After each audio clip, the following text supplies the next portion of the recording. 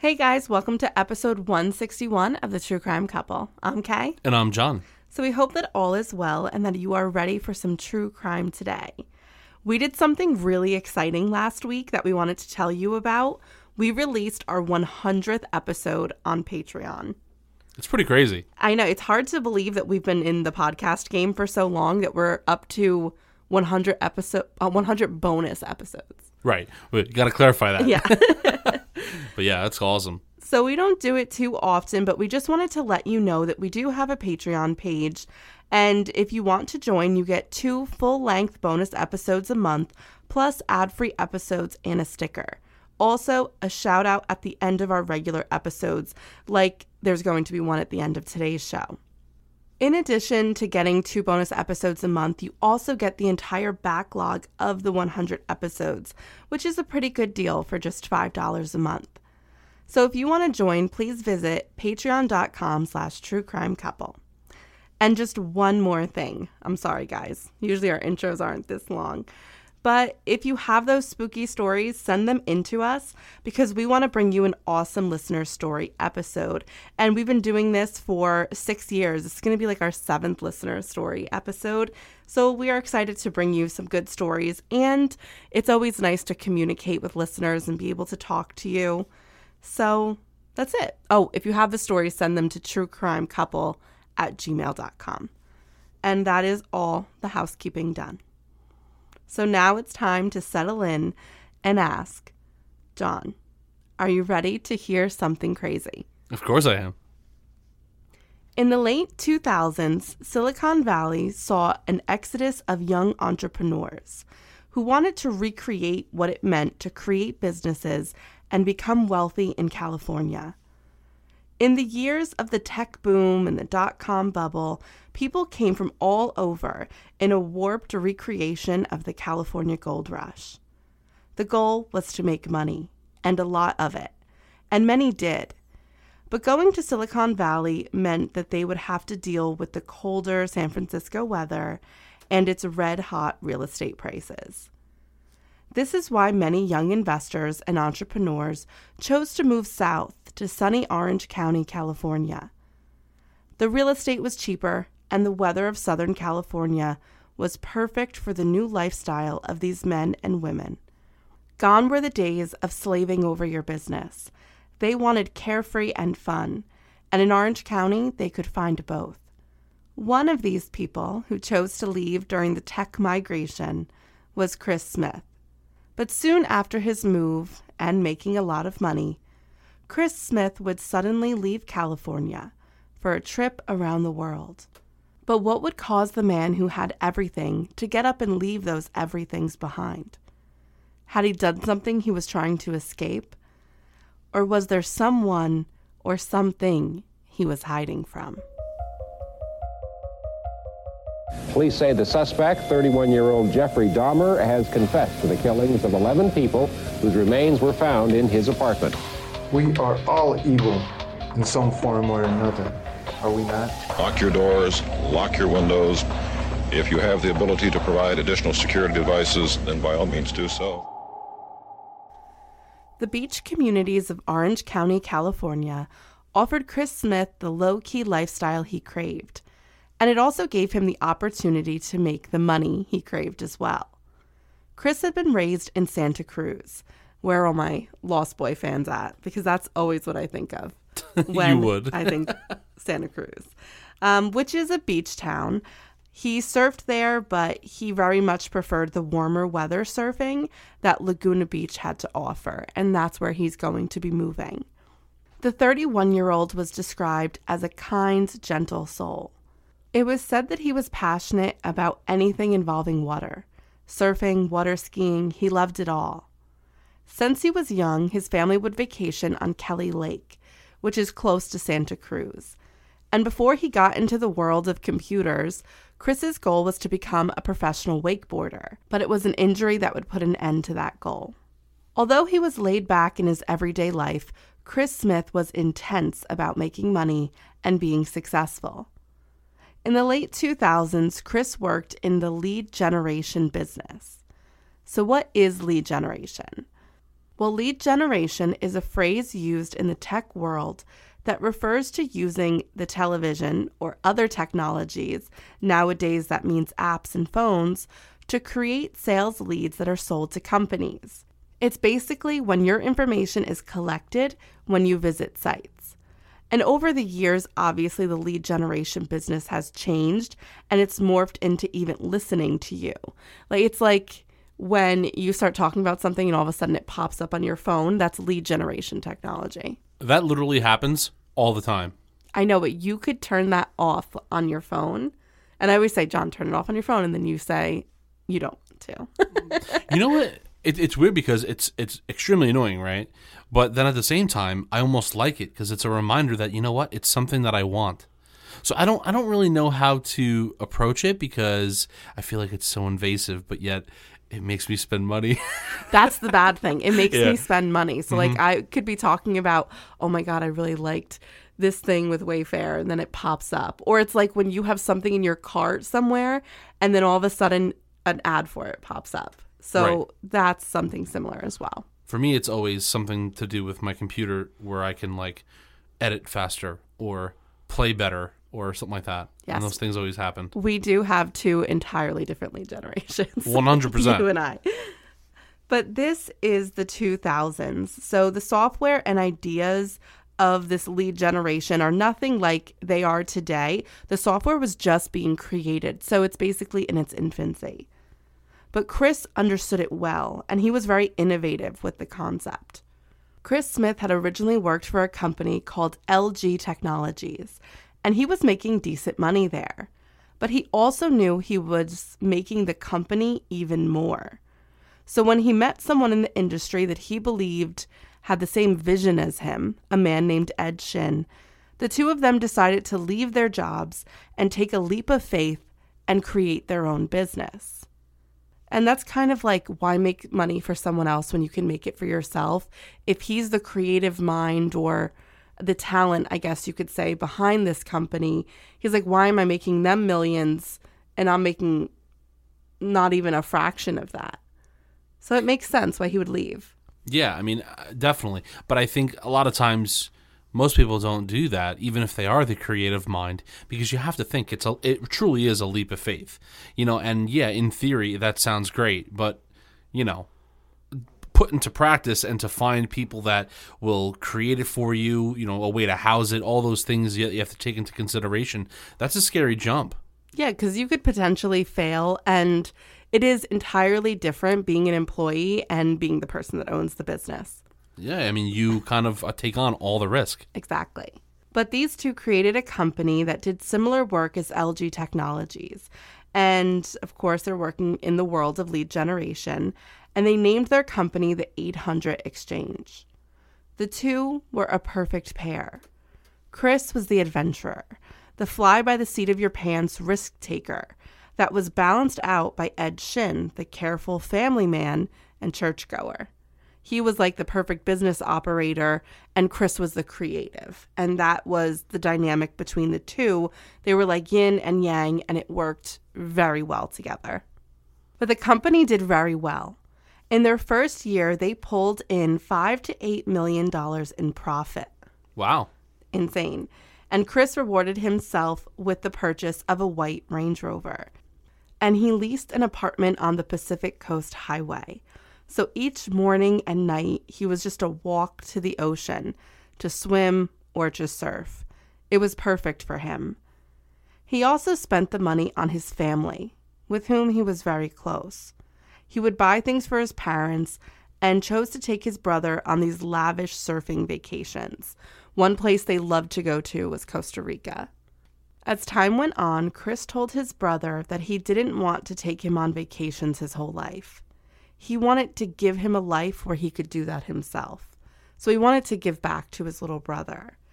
And he offered Paul a spot at the 800 Exchange in client relations because he knew Paul was really good with people. Paul would later say that Chris was always there for him. They had always been closer than any other brothers that he knew. And Chris wanted to protect him and provide for him. And he felt that giving Paul a job in the company would definitely set him up for life. And Paul was extremely grateful for this opportunity. So, I mean, that was wonderful. And as you can imagine, that made his parents really happy because now they don't have to worry financially about their children's future. For 2 years, Chris and Ed grew the 800 Exchange. They were happy with what they created. But Chris, ever the wanderer and adrenaline junkie, didn't want to be tied down. And he feared that as time went on, that the company was becoming too corporate, as it had to bend to the needs of their clients. It was inevitable. In the lead generation business, that was eventually what was going to happen to them. They weren't going to be like grassroots anymore. They would have to become corporate. But Chris just didn't like that aspect of it. He was a free spirit, and he hated corporate America, which was why he came to Orange County in the first place. So he was talking to Ed and his family about getting out. This didn't surprise anyone. They knew that Chris's plan had been to work really hard for a short period of time and then retire early and live off of his earnings. So in early June of 2010, Chris began to make exactly those arrangements. He wanted to sell his share of the company to Ed and then use the money to travel and surf the world. And that's just what he did. On June 10th, 2010, 6 days after meeting with Ed Shin and getting his share of the business, he sent an email to his parents and his brother. He told them in a correspondence that he was, and I quote, taking his share of the money and I'm off. He explained to them that he just needed to escape. He had sold everything and he was going sailing around the world. He said he was going to go on his adventure and he was excited about it, and that when the time was right, they would all get back together. Chris's parents knew that their son was a free spirit, and doing this was something that he would do. But the only thing that gave them cause for pause was the fact that he had done it so quickly and without saying goodbye in person. He had gone on long-term trips before, but he had always said goodbye. They thought that this was odd, but maybe just that the pressure of the company had been getting to him, and Paul did confirm that there had been a lot of tensions within the 800 Exchange, and they thought he just really needed to get out and clear his head. So that's why they didn't really act or say anything to him about not saying goodbye to them in person. Both of his parents and Paul wished him well. They told him that they were happy for him and asked him to please keep them updated with everything that he was experiencing. They would live vicariously through him. Now, Paul also thought that this was odd because he had seen his brother about a week prior to his meeting with Ed Shin, and he had not mentioned anything about leaving.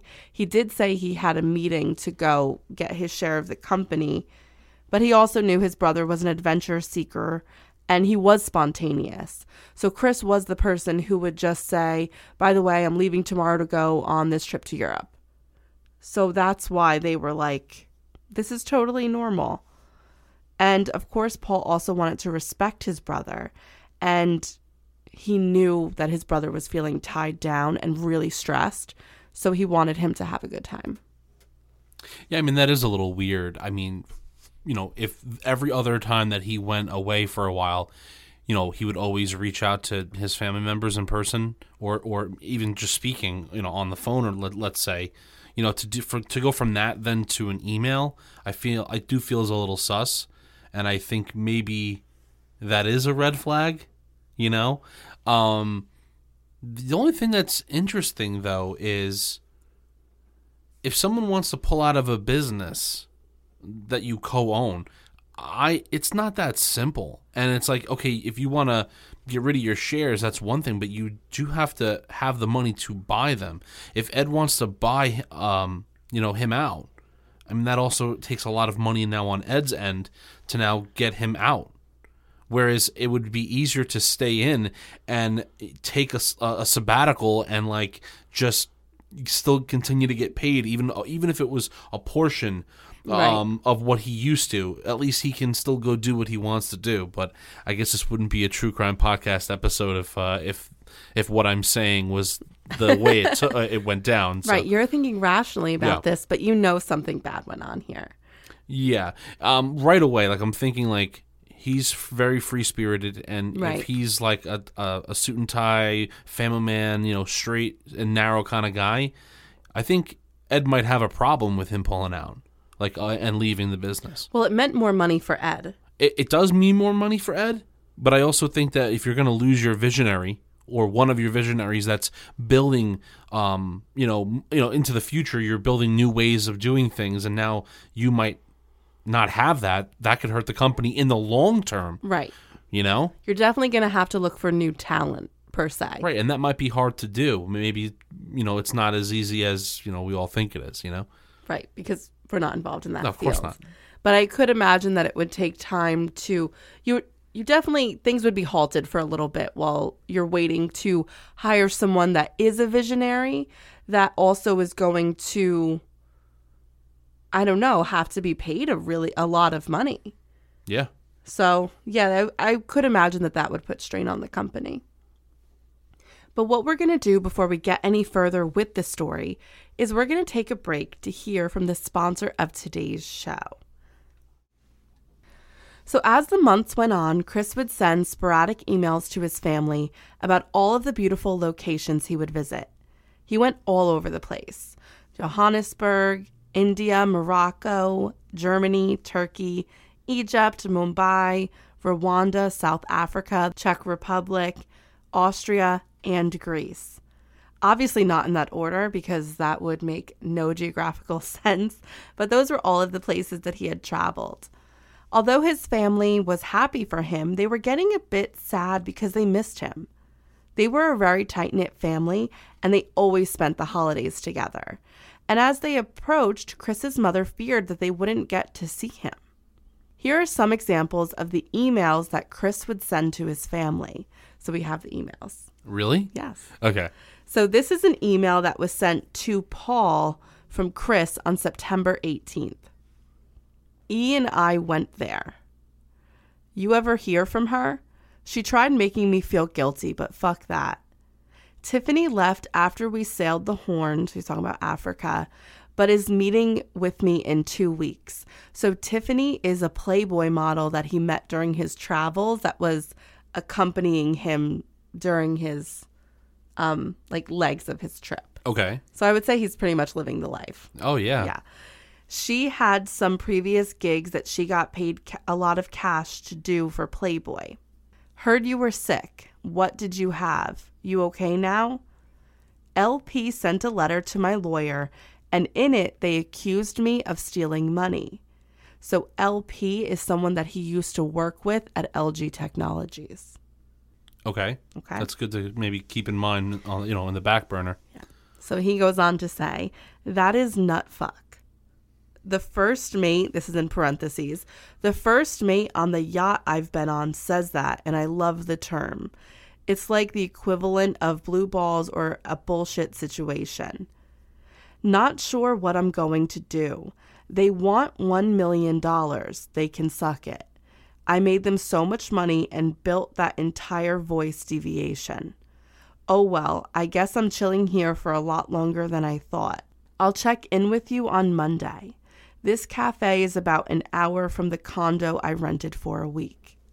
And that's the end of the letter? That's the end of that email. Okay. I say letter. You know what I mean? Yeah. Okay. So hold on. A few things here. And I'm going to pull a page right out of that documentary that we watched about JonBenet Ramsey when they had the, linguist? When they looked at the writing and stuff? Yes, okay. The writing expert. I'm not an expert, but I'm letting you know that this does sound a little grandiose. Like he's traveling the world. He's with Playboys. He's this... Playboy models. Playboy, yeah, you know what I mean. Yeah. And he's like this Tony Stark, like Iron Man guy traveling the world enjoying life. Yeah. He's making it seem a little too good. Yes. Now, it sounds like somebody that knows him, but not enough. Okay, I like that.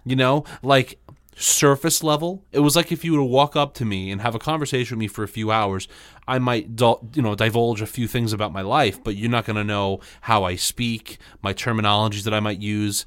the red flag kind of stuff, Okay, so you're thinking immediately this is not Chris? This is not Chris. Okay. This is not Chris. All right. Because I think at some point, especially if it was getting closer to the holidays, we'd be seeing him reaching out to his family, like, with his voice. Okay. Right? Because I think that's a little suspicious as well. Till now, how long are we going and we're only receiving emails? He's talking about all these crazy things he's doing. Right. So he left in June and it's now September 18th. Yeah. I mean, listen, if I even had to go out and buy a sat phone and call you, via, I'm in the mountains of, I'm in the tropical rainforest, I'd let you know. Well, that's because you love me endlessly and can't go without talking to me for a whole day. You're right. But seriously, though, if you are doing these things that you are talking about in your emails, right, wouldn't you at some point, if you do go back to civilization at a cafe, wouldn't you want to call your family and say, hey, check me out, guys? Even if you're like calling collect, I mean, because it is 2000, you could still do that. Yeah, you could do a lot. You could do a lot of things right now. So this email is very suspicious. It is, and it also gives us a little bit of insight to some troubles that they might have been having at the 800 exchange if he's referring to former business partners wanting money from him. So is Chris leaving because he's escaping money woes? Or, like you said, is this potentially not Chris? We have two potential options here. And I just want to say one more thing about this. All right. How perfect is it that Chris is a go-getter, an adrenaline junkie, someone that can leave, weeks at a time, and it wouldn't be suspicious? It's the perfect person to try to kill. Someone that, that would go MIA. Yes. And has the means to do it. Correct. And the parents or family, whatever, isn't going to go to the police right away. Well, I mean, yeah, because at the end of the day, he's a very wealthy man in his 30s. His parents aren't going to be intervening in his life that much. No, I'm just saying Chris is the perfect target, unfortunately. Right. So another email that was sent to Paul, and this is from October 20th, read, I'm in Mumbai. When I said roots, I meant hardcore roots. Flew to Germany. He's referring to, I got down to our family's roots because they're German on their father's side. He said, I flew to Germany and then went to the Austrian Alps. I made my way through Prague, Greece, and Turkey. I'm not coming back to pay nobody. I always told you, once I was out, I'm out. Make your money and come to Vienna, and we will go to Dad's hometown and kick it there. Fuck LP and everyone back in the U.S. I've found what I love. Moving around and seeing the whole world. I can't believe I almost trapped myself. After this, I'm headed to Cyprus, then Africa. I'm guessing that these emails are going to the brother, right? Yeah, both of those emails went to Paul. Gotcha. And these emails were a bit all over the place. Chris almost seemed manic and not like himself. But they did reveal that he was in some trouble with his previous employer. But more on that later. In one email back to Chris, his father, Steve, asked Chris if he would please call his mother, Debbie. He said she is worried about you and she would just love to hear your voice. And that would basically put her at ease. In an email sent by Debbie herself, she wrote the following. I miss you. I love you. I want to see you. Please send some pictures. But in all of his responses, Chris seemed to completely ignore what they were saying, and he was only talking about his travels. It was as if he was completely detached from his previous world. And when his family would insist he called, he would just complain of no cell service because he was choosing to visit places where, as he described them, were off the grid. It was a very frustrating situation, to say the least. In the past, Chris had gone off before, but when he did, he always made it a point to stay involved in family life. But there was something very different about this trip. But on the other hand, he was also an adult, and he seemed to be happy, so his family was in a bit of a hard spot. When asked when and if he would be coming home for the holidays, or ever, by his parents because they were concerned for him, Chris sent the following email to his father on December 17th. You know I've always wanted to leave the States. It was a dream of mine to live free and be on my own. I got a nice payout and have more than half of it saved up in an offshore bank so I can move back to Rica, meaning Costa Rica, when I'm done. I needed to clear my head because I was drinking too much, even doing drugs, mixing drugs to see if I would even die from it because I didn't want to live anymore. So I took off. Now I'm getting crazy emails from you and Mom. I'm basically saying I needed to leave. I was going to kill myself and you're giving me shit for doing what's right for me, and that's not okay. And then a second email was sent to his father on the same day. Dad, I'm fine. Stop tripping. I just needed to get some shit out of my head. This last year has been the worst of my life. I've even contemplated suicide when I was drinking heavily and taking all that Lunesta you gave me. I want to move to Costa Rica permanently and get Paul down there to surf with me for a bit so we can child that software platform I started. It's going to be pretty big once I get it off the ground. I just can't have LP ever find out about it.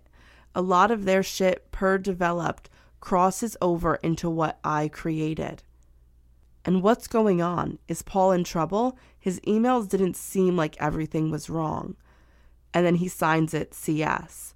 So there's kind of like a lot to cover there. Now that second part was in reference to his father telling him that his brother was upset.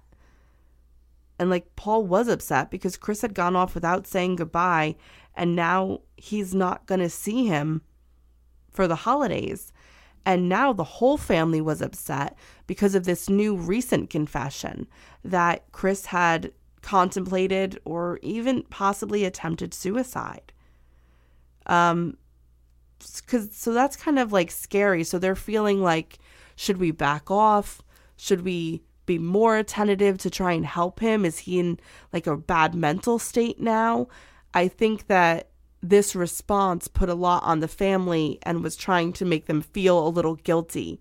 Even in that second email, he was saying like, Dad, you gave me the Lunesta.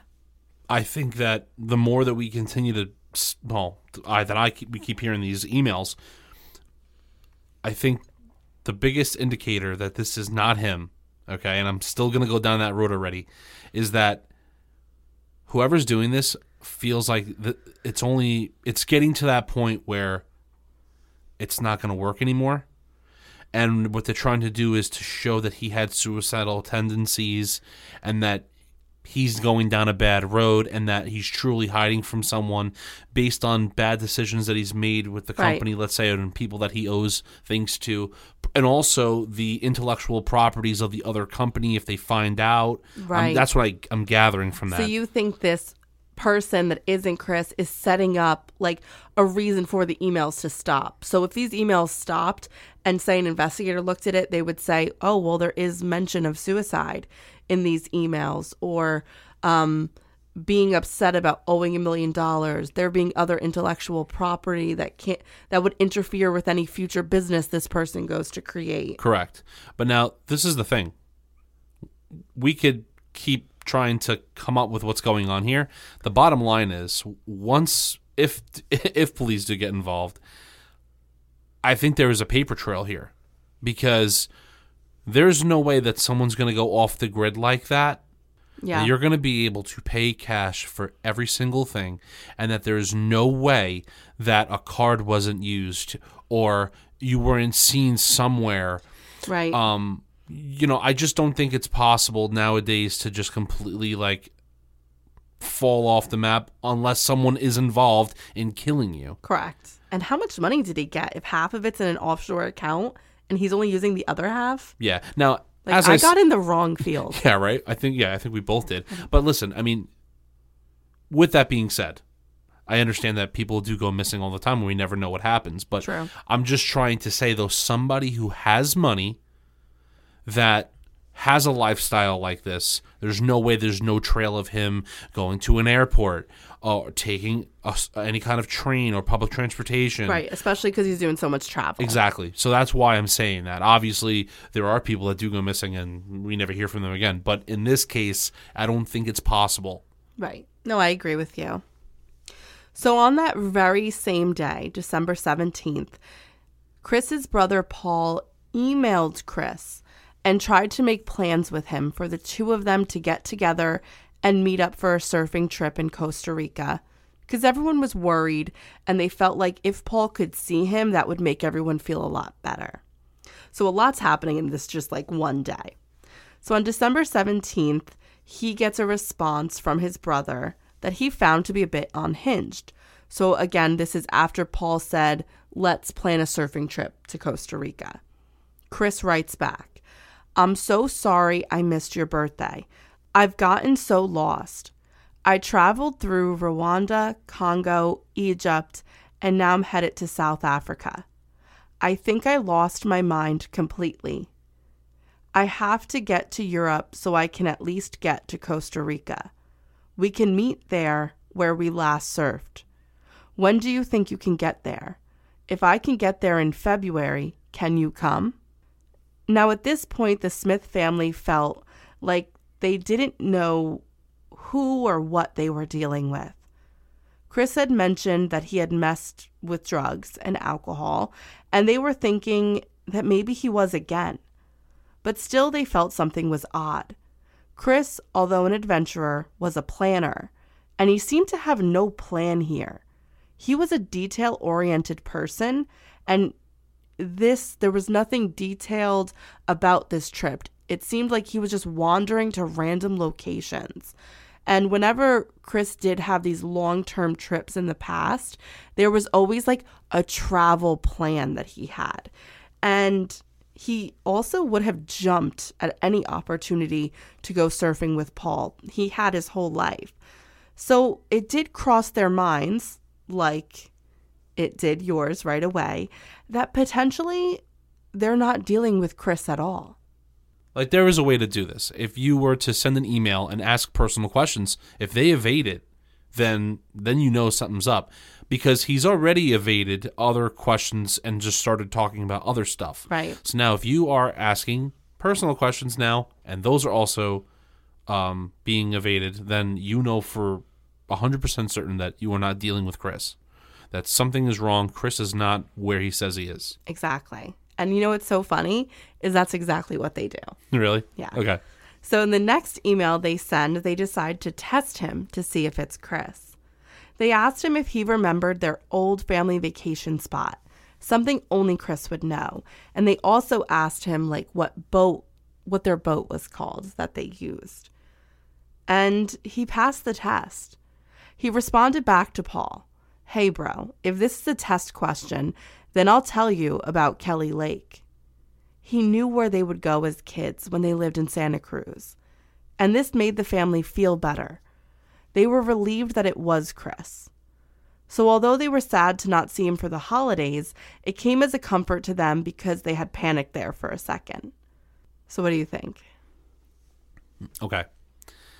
You know how I am. You know that I'm a very social person. Yes. All right? So I'm going to use it to my advantage to figure this out. You know that if I don't know anybody, I always try to find common ground and try to have a conversation. Right. So, if we're dealing with somebody that knows, like I said, him long enough, you don't think that someone like Chris might talk and be free and open with things that he has done or places that he has been? Oh, yeah, That's totally. why this is easy.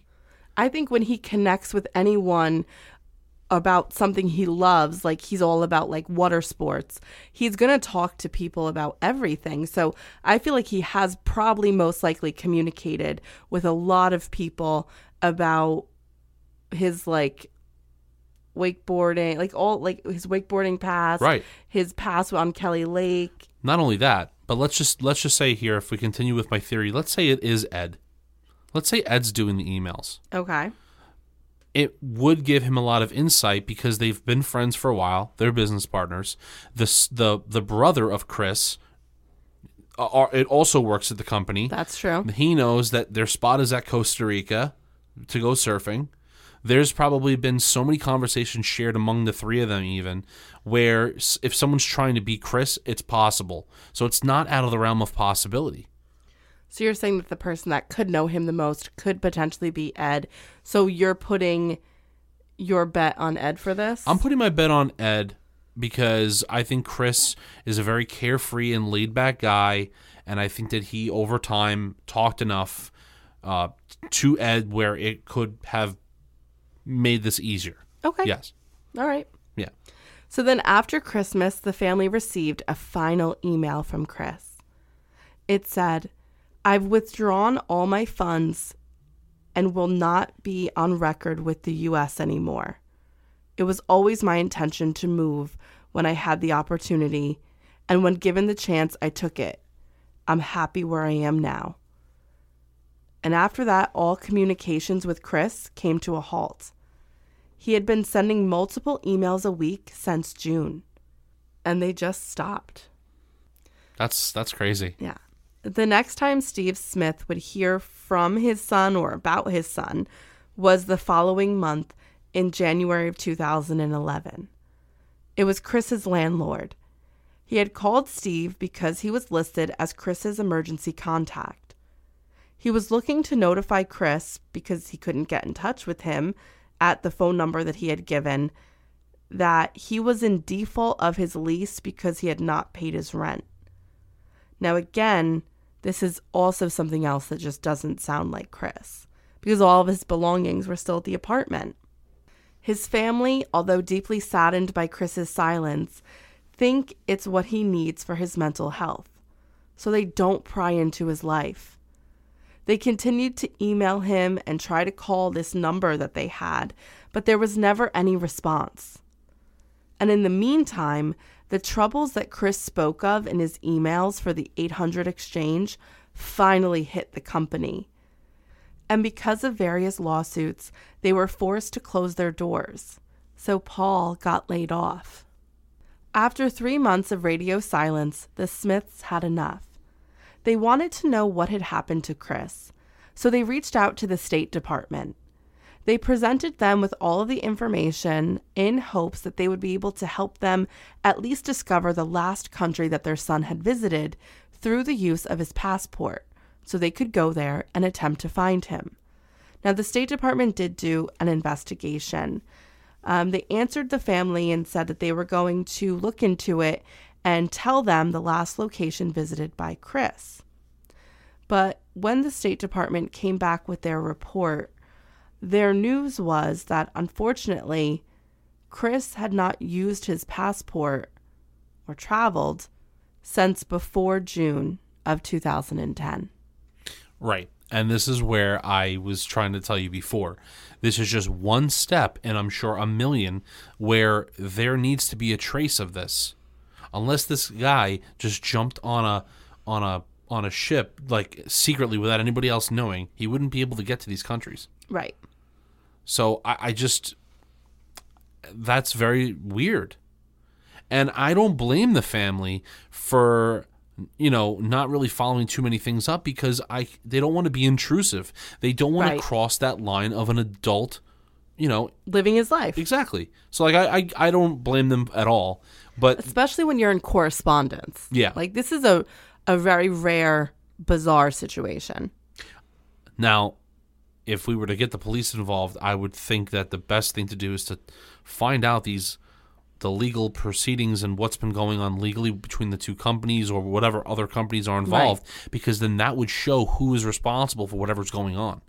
Because are we dealing with a situation where they want, maybe the people in the company or who higher ups wanted to blame things that was going on, let's say, Chris? Right. Like, we don't know what's going on. So, but there could be a paper trail within legal documents, maybe. Maybe. Like, I'm just throwing things out there. Sorry. Well, that's what they're going to do. Okay. Well. No, you always predict it. Oh, yeah. You're doing the right thing. So the family was advised to then file a missing persons report, which they did in late March of 2011. Because Chris's last known residence was in Laguna Beach, that was where they would have to file the report. Now, this was a bizarre missing persons case because Chris Smith had now technically been missing for 10 months, and the family had gotten emails from someone claiming to travel and be Chris. And they still didn't know if this person was, like, did he take on a new identity?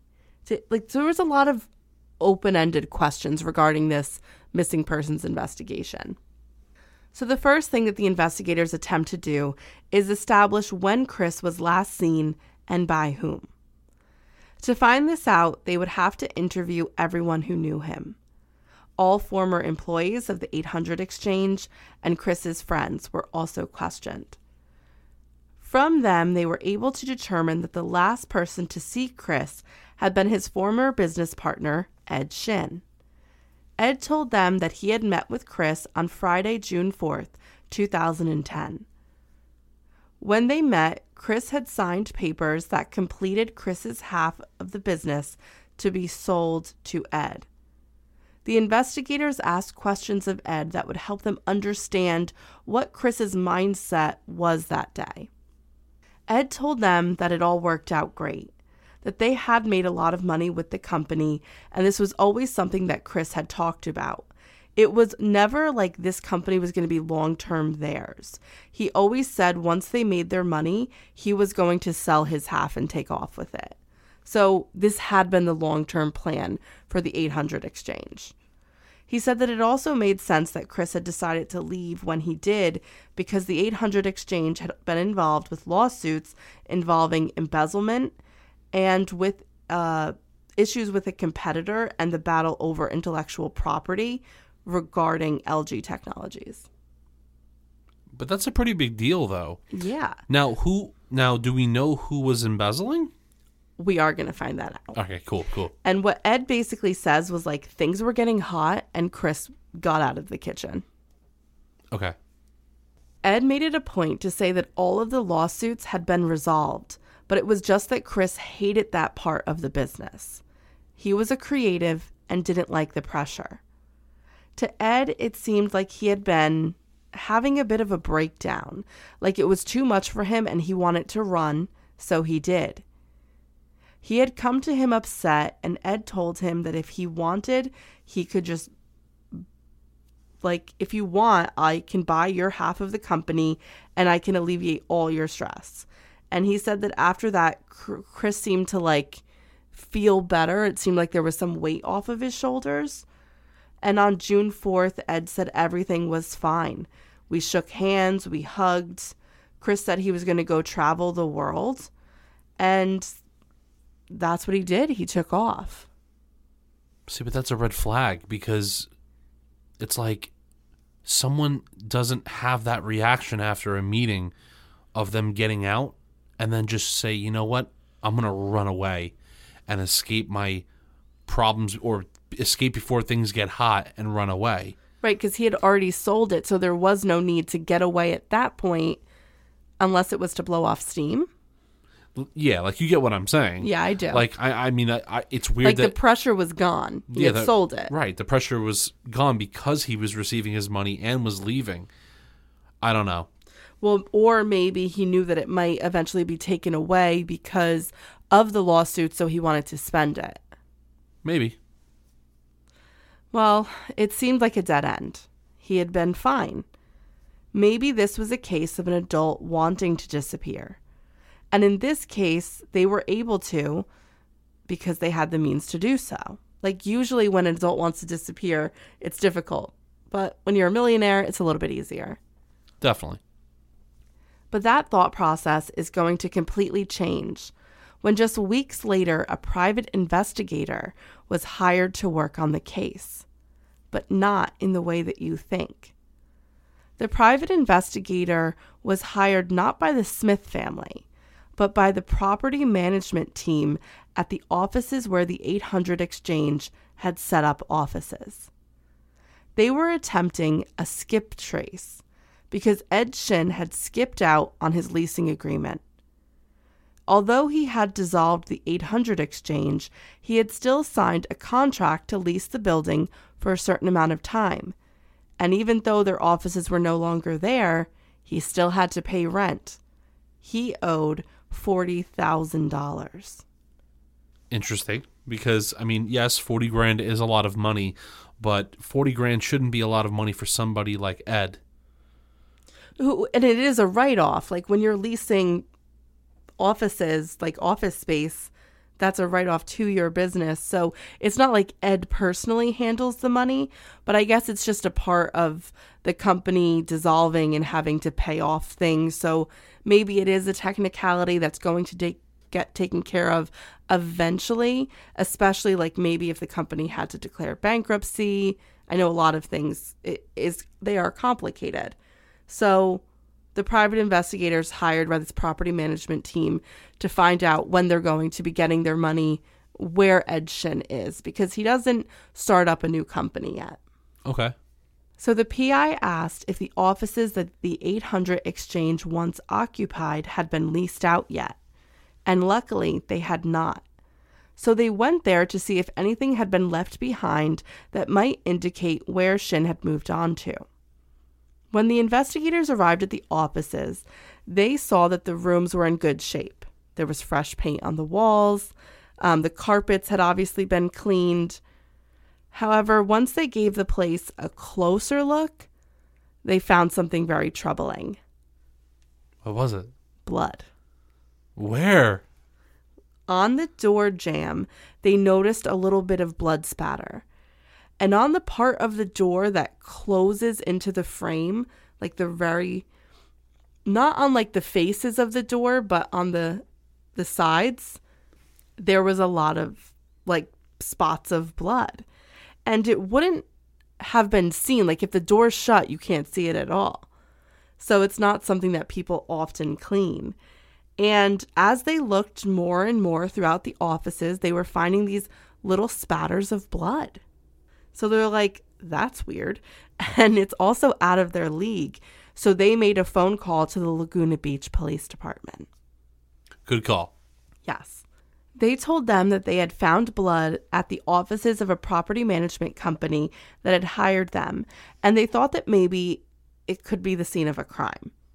So detectives and crime scene technicians went over to the scene and the site was sealed off and swabbed for evidence. The first thing they need to do is send it over to their labs to determine if it's even human blood. And if it is human blood, then an investigation will begin. So while the detectives are waiting for the DNA to come back, they find out from other detectives in the police station, the detectives that are working the disappearance of Chris Smith, that, oh, you're testing that DNA at offices of Ed Shin? Well, Ed Shin was one of our witnesses in our missing persons case. So the detectives kind of communicate and they're like, huh, that's odd. Yeah, it's a very weird coincidence. Yes, and it is always the belief of detectives that coincidences just don't happen. And it just seemed to fit. A missing person and a mysterious discovery of blood, right? I mean, you can't get any better than that. No. This case might as well solve itself. Yeah. And another person who was involved in the investigation was the original private investigator from the property management company that found the blood to begin with. He felt compelled to speak with the Smith family. And after talking to Chris's parents, he also felt compelled to take on the case for free because he felt so bad for them. Oh, that was really nice of him. It is nice, and he's a really good private investigator. The family was very grateful for the help, so they gave the private investigator everything they had, the documents, the emails, the report from the State Department, and it was actually a lot of documentation. The private investigator reached out to the family and said, after reviewing all of the documentation, the only thing that stands out to me are the test questions, like that scenario. He felt like Chris did not completely answer the question. He said something vague about Kelly Lake, but a lot of people could have known that, like you said. The question that was asked of him was, where did we vacation and what boat did we use? And he was asked this by his father. And then 2 weeks later, it was bizarre because he had emailed Paul and said that he thought someone was, and I quote, doing something weird with his email. So he told his brother, I want to ask you a test question. And what's the test question? What boat did we use on Kelly Lake? Oh, man. Okay. Right. So Wow. now it's whoever is pretending to be Chris is fishing for information from Paul so he can answer the test question that Steve had for him. Right. Weird. It is weird. It's very strange. And I think this confirms that it totally was not Chris The whole who was time. communicating. Right. Yeah, definitely not the whole time. So the PI thinks that this has to do with the blood that was found at the office. So he looked into Chris's work and financial history to see if there was a clue there or a motive somewhere, because it seemed like in the emails he had been alluding to a problem with someone regarding the company. So in delving into Chris's history, he found out that in 2008, he was extremely helpful to LG Technologies in the lead generation field. He made them a lot of money. So after he met Ed, the two of them founded the 800 Exchange in 2009. And when their fledgling company was wildly successful in its first year, people did look at them with jealousy and suspicion. And that makes sense. So obviously, LG Technologies is going to be angry, and they're going to have some questions about intellectual property. Because if Chris developed these technologies while he was working with them, technically that belongs to the company. Right. And that's always a problem, you know? Right. So because they had been so successful and because he believed that he was being wronged, the owner of LG Technologies, where both Chris and Ed had worked, believed that technology and assets had been taken from his company to help aid in the success of the 800 Exchange. So he was suing them for stealing leads, money, and business. Because of these allegations, the district attorney's office also looked into filing criminal charges against Ed Shin for embezzlement. From the other company. From the other company. Okay. Because there was something shady going on. Okay. It was found that Ed had in fact embezzled money, and he was placed on house arrest and was ordered to pay close to $1 million in restitution in order for him to stay out of jail. Okay. I'm getting this picture in my mind that with this being known now, if Chris was to go to Ed and say, hey, listen, I want my money, I would like to get out, was it because he found out what Ed did or was doing? He knew. Okay. So Chris was still involved with the company when Ed was placed on house arrest and was said that he would have to pay $1 million in restitution. And the house arrest thing wasn't necessarily too much of a problem because Ed Shin had to pay the restitution and he had a family. He was allowed to go to work. So his house arrest looked differently, but that was going to put a tremendous amount of stress on the 800 Exchange. And you're right, that would put even more stress if Chris were to say, I want to leave now. Right. And then he doesn't have the money. If he's paying back restitution, he doesn't Right. have enough money to buy out his part so Chris could leave. Yeah. Now, could Chris have turned around and said, well, if you can't pay me, I'm going to expose everything that you've been doing and you'd be facing more trouble. I'm sure there was more there. Of course, because if they're just finding out about that, I'm sure there's way more. Now, could that be a motive for Ed to have killed Chris? Potentially. You know, that's, a potential route we could go. Also, I want to add, when investigators start going deeper here, I want them to try to find out where the emails were coming from via the IP address. They do that. Okay, because that would tell you where these emails were being sent from. Right. Well, remember, a full-scale investigation like that has not started yet because they're still waiting for the DNA test to determine whether it's human blood. Right. Sorry, I'm jumping the gun a little bit. But once it gets started, that's the direction it will go. My brain is literally like going at It's 1 million going. miles an hour. I got to pull it back a little. So the PI was thinking, yes, of course, all of these responsibilities and repercussions fall on Ed's shoulders, and Chris was found to have done no wrongdoing in any of this. But it had to have scared Chris about his future because Ed was his business partner. So around this time, the DNA results are going to come back from the blood spatter. And they found that the blood in the offices of the 800 Exchange was human blood.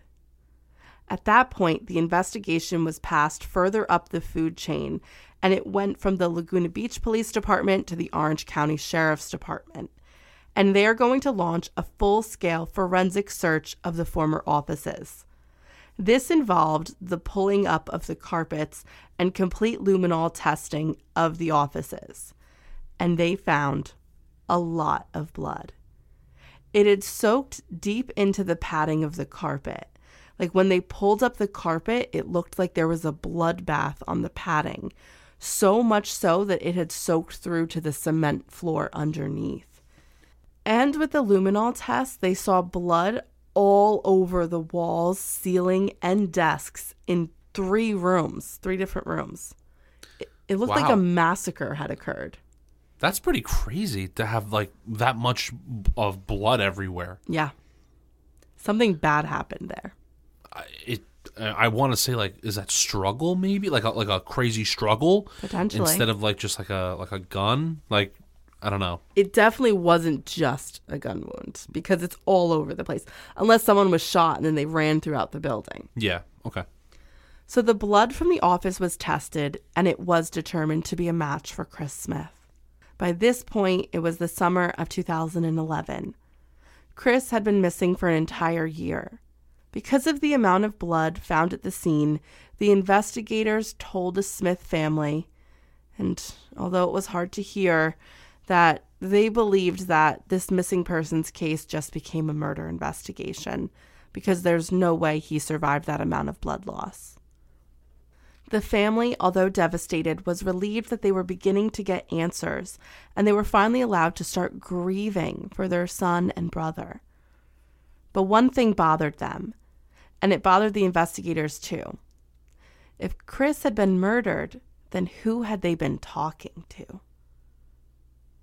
The detectives from the sheriff's department went to speak with Chris's landlord, and he told them that he had seen Chris's Range Rover outside of the complex months after June 4th, when Chris had been last seen, and the rent had been paid for a while, so there was nothing like super suspicious about this. It wasn't until like that paid in advancement wore off that he then contacted Steve Smith.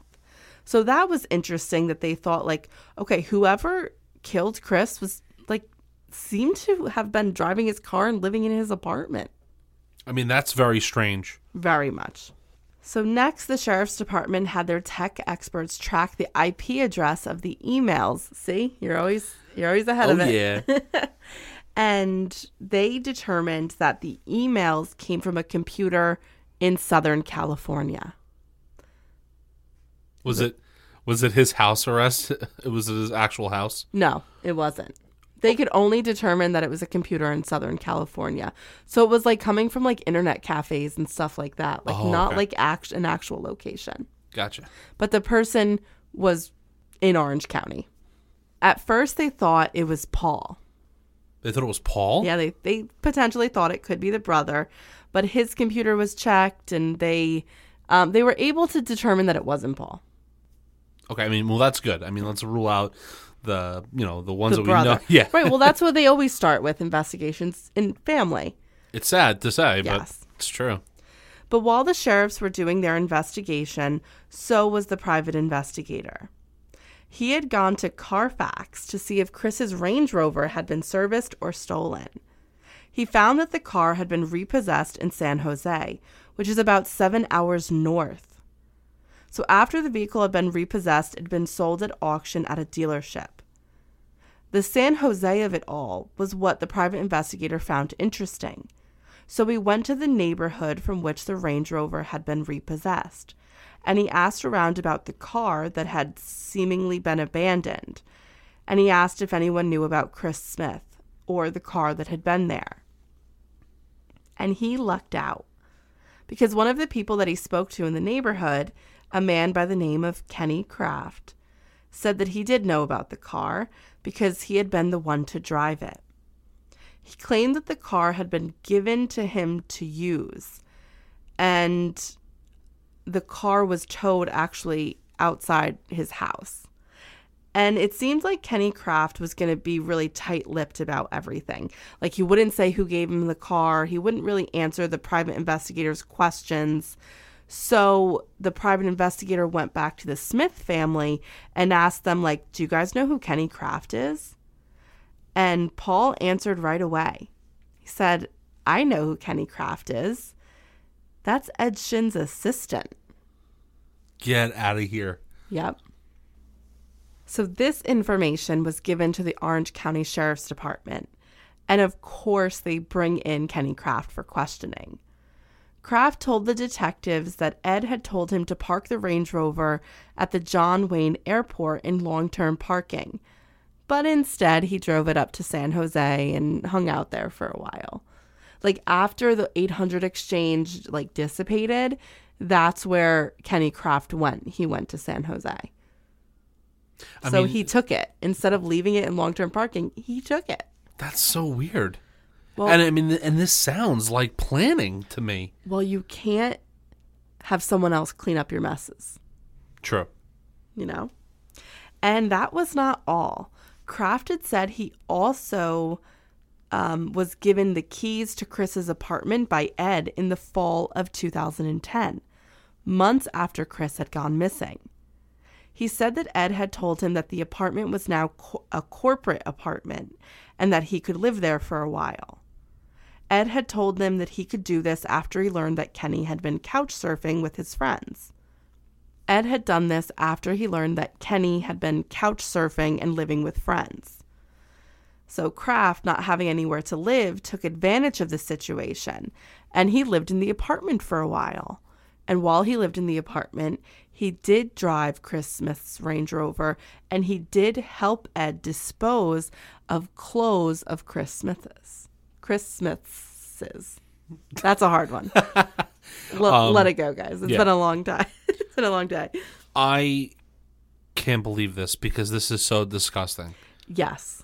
I mean, because now you know, dude, that you are involved in getting rid of somebody's life. You have to know that something bad happened to this man because all of his belongings are still in this house. Yes, you're getting rid of evidence. You're living in technically your boss's house. Well, Ed told him that Chris had left, just like he had told everybody else. I get but that. He's ignorance is bliss. Yeah. I guess one could say. And the rent had been paid for a while, and this explained why the landlord had seen the Range Rover. That makes sense now. All of the information that Kenny Kraft had given them implicated one person, Ed Shin. But why? If the man owed over $1 million, wouldn't he need Chris to help him make that money so he could pay it off and finally get out of house arrest? It just didn't add up. Yet. At this point, a forensic accountant was brought in to look at the books of the 800 exchange, and they were able to determine that Chris Smith had never been paid his buyout money. Which we knew. Man. We knew that he never was paid. And that was odd because in several interviews, like, they could finally get Ed Shin on something because Shin had told the police several times he had paid Chris Smith. Correct. So now they have him on a lie. The investigators wanted to gain more information about Ed, so they began to tail him. And obviously, it was a really short tail because the only place he could go was work. Well, shortly after they began to tail Ed Shin, and despite the fact that he was on house arrest, he decided to board a plane headed for Canada. Wait, but he's on house arrest. Yeah. He's breaking the law. Breaking the law. Breaking the law. Okay. He's trying to Get away. Get away. So this is on August 28th, 2011. He was arrested on a plane and brought in for questioning at the Orange County Sheriff's Department. Now, they didn't want to aggravate him, so they chose to put him at ease by making him think that they had only brought him in because of his parole violation. So he was not to leave the state, so they just wanted to talk to him about it. And instantly, because this was videotaped, you could see Shin relax when they are only asking him questions about his parole. And it was probably also the fact that they kind of had him in a seating area versus an interrogation room, so it put him at ease a lot. And he explained that there had been some confusion. He said that he was on house arrest, but he was allowed to work, and the trip to Canada was a business trip, so he thought he was allowed to go. Okay, dude. No, Ed, you're not. Yeah. So once he seemed completely disarmed, they began to probe him about other things. They asked him if he had ever been questioned by the police before during his probation, and he admitted that he had been interviewed by the Laguna Beach Police Department because his former business partner had gone missing. They asked him what he told those detectives, and he said he told them that he had no idea where Chris was, that he had given him his money, they said goodbye, hugged, and that was all. And this is when the investigators thought it would be the perfect time to bring up the blood evidence. And they said, well, if you just hugged him goodbye, then how did his blood get all over the walls, door, ceiling, and carpet? Yeah. Explain this one, buddy. That's not a hug. Yeah. So now he was flustered. He knew what he was really being questioned about. He said he didn't know how his blood got anywhere, and they were stern at this point by saying, you know what, Ed, that's just not going to cut it. And they decided to press him one more time, to up the pressure. But Ed Shin folded and told the detectives that he wanted his attorney. And they were basically like, well, okay, well, then we can't help you. And they arrested him for the murder of Chris Smith. Well, I think we're getting somewhere here. Yeah, it's about time. Do you know what I was thinking? I know it might not have anything to do with this case, but I think this would actually maybe be cool for some of our audience, because I don't know if they know this, because I didn't. It is actually possible for a company to take out life insurance policies on their employees, which I didn't know that. Oh, that's interesting. I thought that was just kind of like BS, but I've heard of companies doing that. Well, especially if they're major, like, creative contributors to the business. So could you imagine that he had a life insurance policy on Chris and then tried to kill him to get the insurance money? That would be a crazy plot twist, but that's not the case. No, I know that. Once again, I want to preface, I'm just, Well, don't give people ideas, John. I'm sorry. We're trying... I'm just trying to tell we're a people. true crime podcast, but we do not condone murder. No. I'm just trying to say that I didn't know that companies could do that, and obviously he was part of a company. I didn't know that either, so that is very interesting. Yeah, trying to give some little tidbits of information for our fun facts for our fans. Yes. So after about a week, Ed Shin and his lawyer made a request to speak with the detectives and the district attorney. He was ready to talk and eager to tell his side of the story. He told them that on June 4th, 2010, he and Chris had scheduled a meeting to come to an agreement on the business separation. He explained that things had been very tense at the office, and Chris had not been happy with all of the hot water that Ed had landed their company in, a company that he was also associated with and he had gotten his brother involved in. So this is not just hurting his own reputation, but also his brother's. And he was upset with Ed about that. He said that at the meeting, the toll the lawsuit had been taking on them reached a fever pitch, and Chris began to yell at him. He blamed Ed for all of it and said that if it hadn't been for Ed, they would never be involved in these lawsuits and all these other stressors. As the heated conversation continued, Ed said that Chris became more confrontational, that he got in his face. And Ed told him, dude, I need you to sit down because this won't end well. And according to Ed, this is when Chris grabbed him and they got into a physical confrontation that took them throughout the office, all the while they were violently colliding with office furniture, the walls, the door, and that's how the blood got everywhere. He said that at one point, once they finally somehow, not finally, but they somehow got into Chris's office, he shoved Chris backwards and he slammed his head on the corner of the desk, and that's how blood got everywhere. And he knew instantly that he was dead. So what do you think about his story. I mean, if I'm going to be quite frank, I think it's a lot of BS. I think it's crap, because if that's the case, where's his injuries that would make you believe that there was some sort of tussle that did go throughout the whole place? Okay. Nothing seemed broken or out of place when the cops got there. I mean, I know they cleaned up and stuff, or they tried to. Well, when they got there to do the investigations, yeah, everything was completely clean. Like, everything except for the furniture had been removed. Right. So, I mean, furniture might have damage if you're bumping into it, if you're, if all these things are taking place. But the biggest thing is, where are your injuries? Right. Because are you going to then say that you were the aggressor and you're the one that were doing all the harm to him and you weren't receiving any kind of damage? Yeah, like legally that's called like mutual combat, and he could have called the police and it wouldn't have been. He could have walked away with just manslaughter. It's just brutal. I don't know. It doesn't make sense. It doesn't really vibe with me. It's very intense. Yeah. Yeah. So Ed said that he then panicked. This story now gets wild. Okay. Yep. And he called a friend from Las Vegas that he knew took care of things like this. So the detectives stop him there. What guy? And he said he knew a very, very shady guy that was involved with things like this.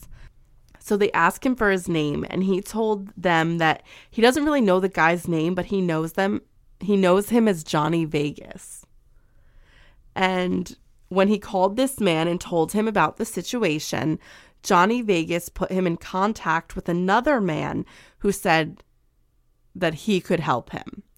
And he said, I don't know the name of that man either. He vaguely described what he looked like and said he spoke with an Eastern European accent.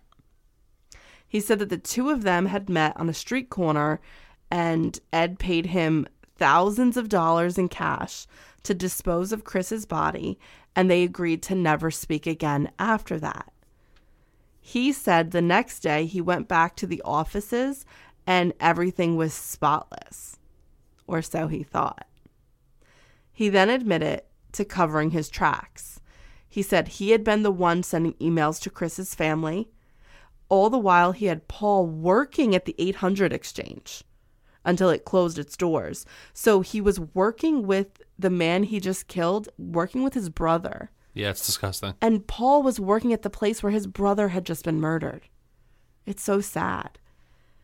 And Ed Shin was charged with murder for financial gain and was held without bail because of the little stunt he tried to pull boarding that plane for Canada. But now the detectives were tasked with filling in the holes of the rest of Ed Shin's story. This whole contact from Las Vegas just sounded ludicrous, like a cutscene from Casino. Like, Johnny Vegas, really?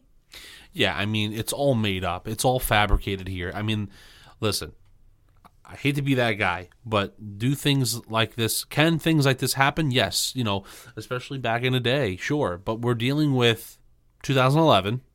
Okay. Well, it happened in 2010. Okay. But still, same, yeah. I'm just trying to say that it doesn't exist and things like this can't happen. I mean, I don't want to say that because it can, but I don't think it did. I think we're dealing with his assistant being a contributor of getting rid of the body. And the reason why I say that is because he received a place to live.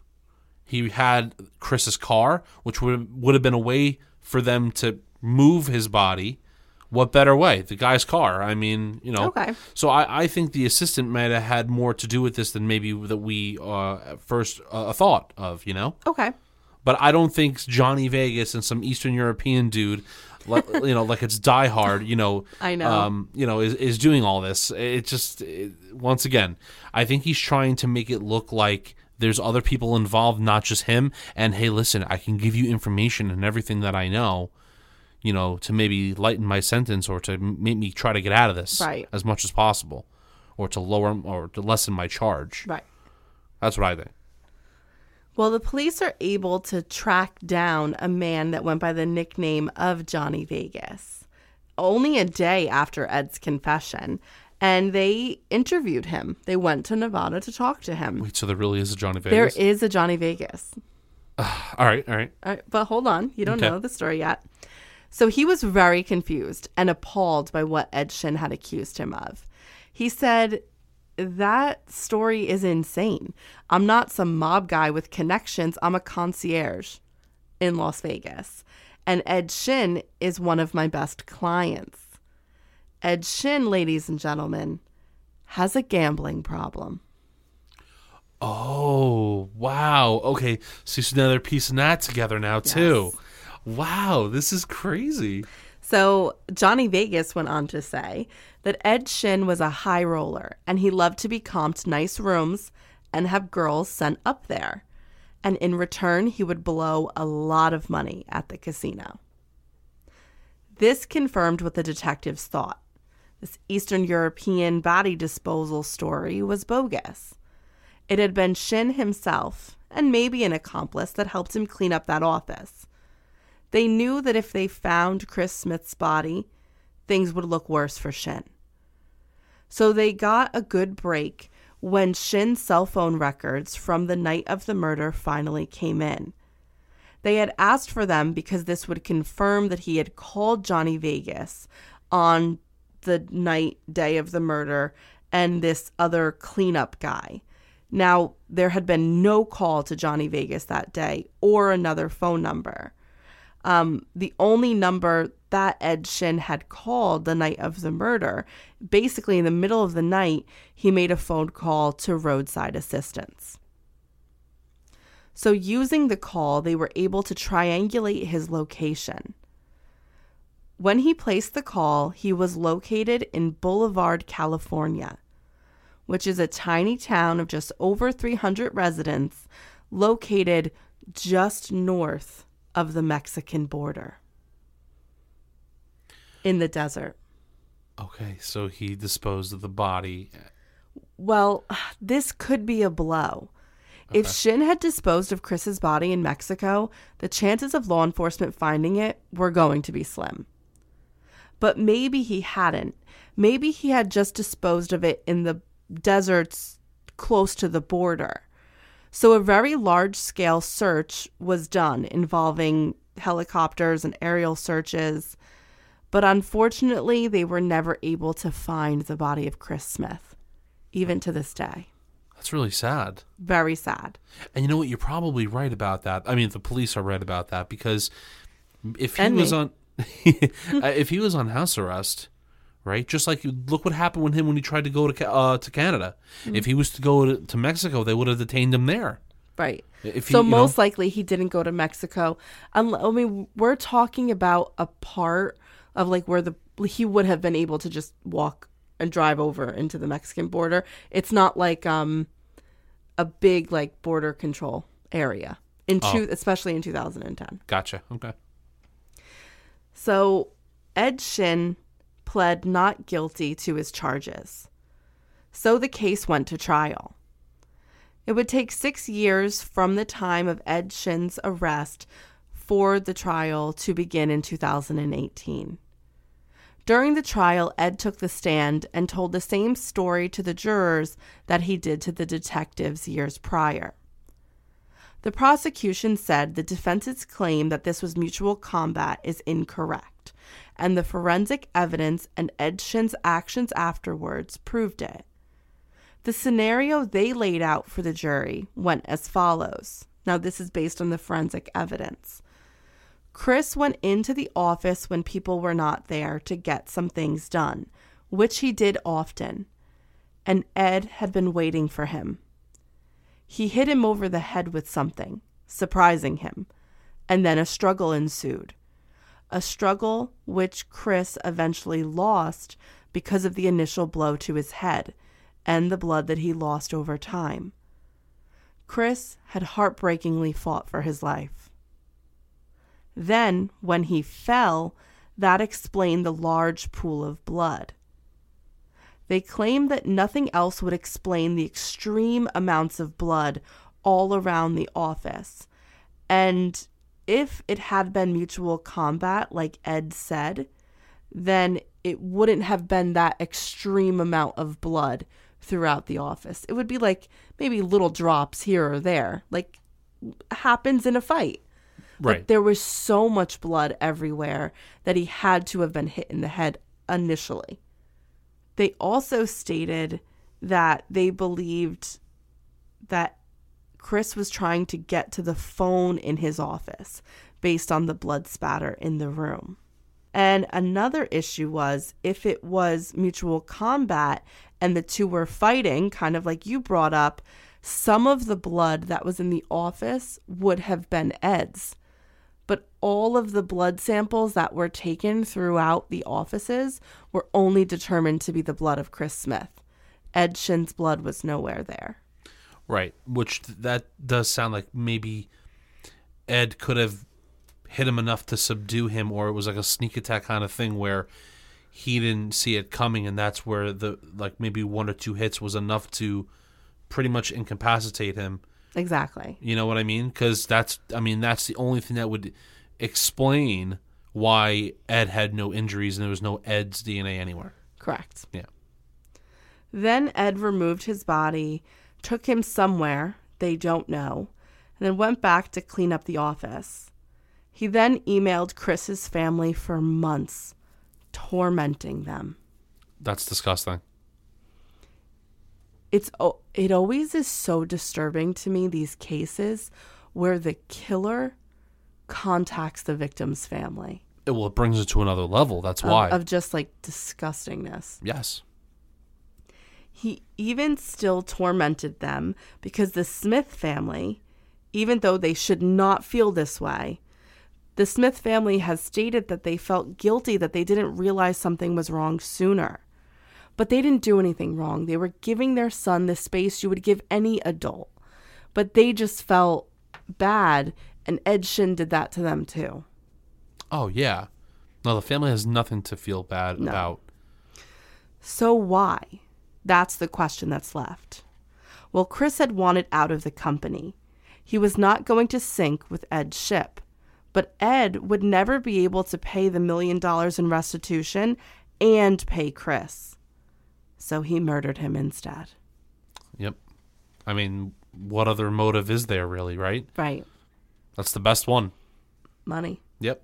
After this, he told Kenny Kraft to take the car, put it somewhere, live in the apartment.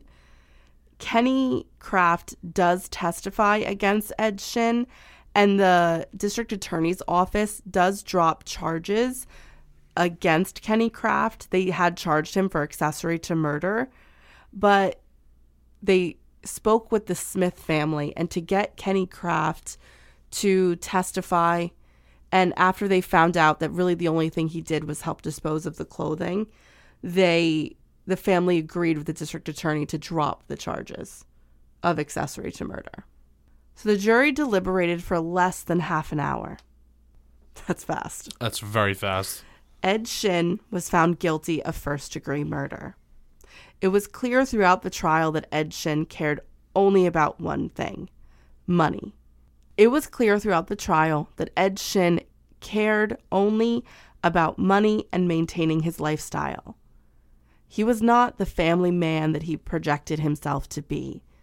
He was a dishonest gambler, womanizer, and horrible business partner. He didn't want to stop doing what he had been doing, and if Chris backed out, he wouldn't be able to maintain that. He was sentenced to life in prison without the possibility of parole.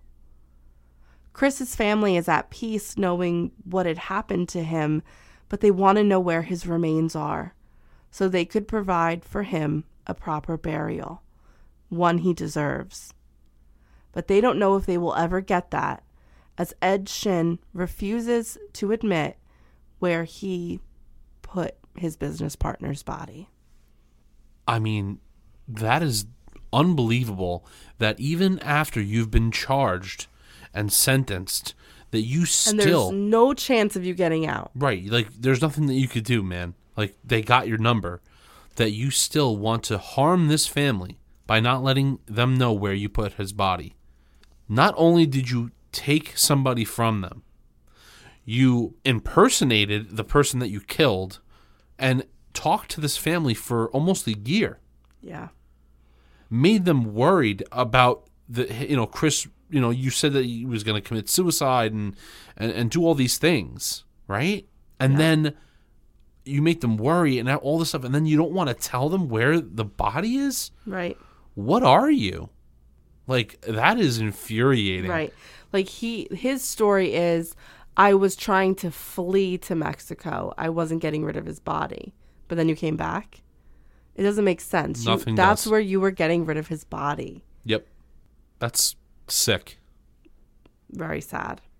So hopefully the family can I know that they're recovering and healing from what happened to Chris Smith, but they'll never be able to fully, right? Because this man's life was taken away and he was such a bright light in this world. But I hope they get some peace in getting his body eventually, because I think that really would help them really close the chapter. Absolutely. Okay, before we say goodbye, we just want to say thank you to our new supporters on Patreon.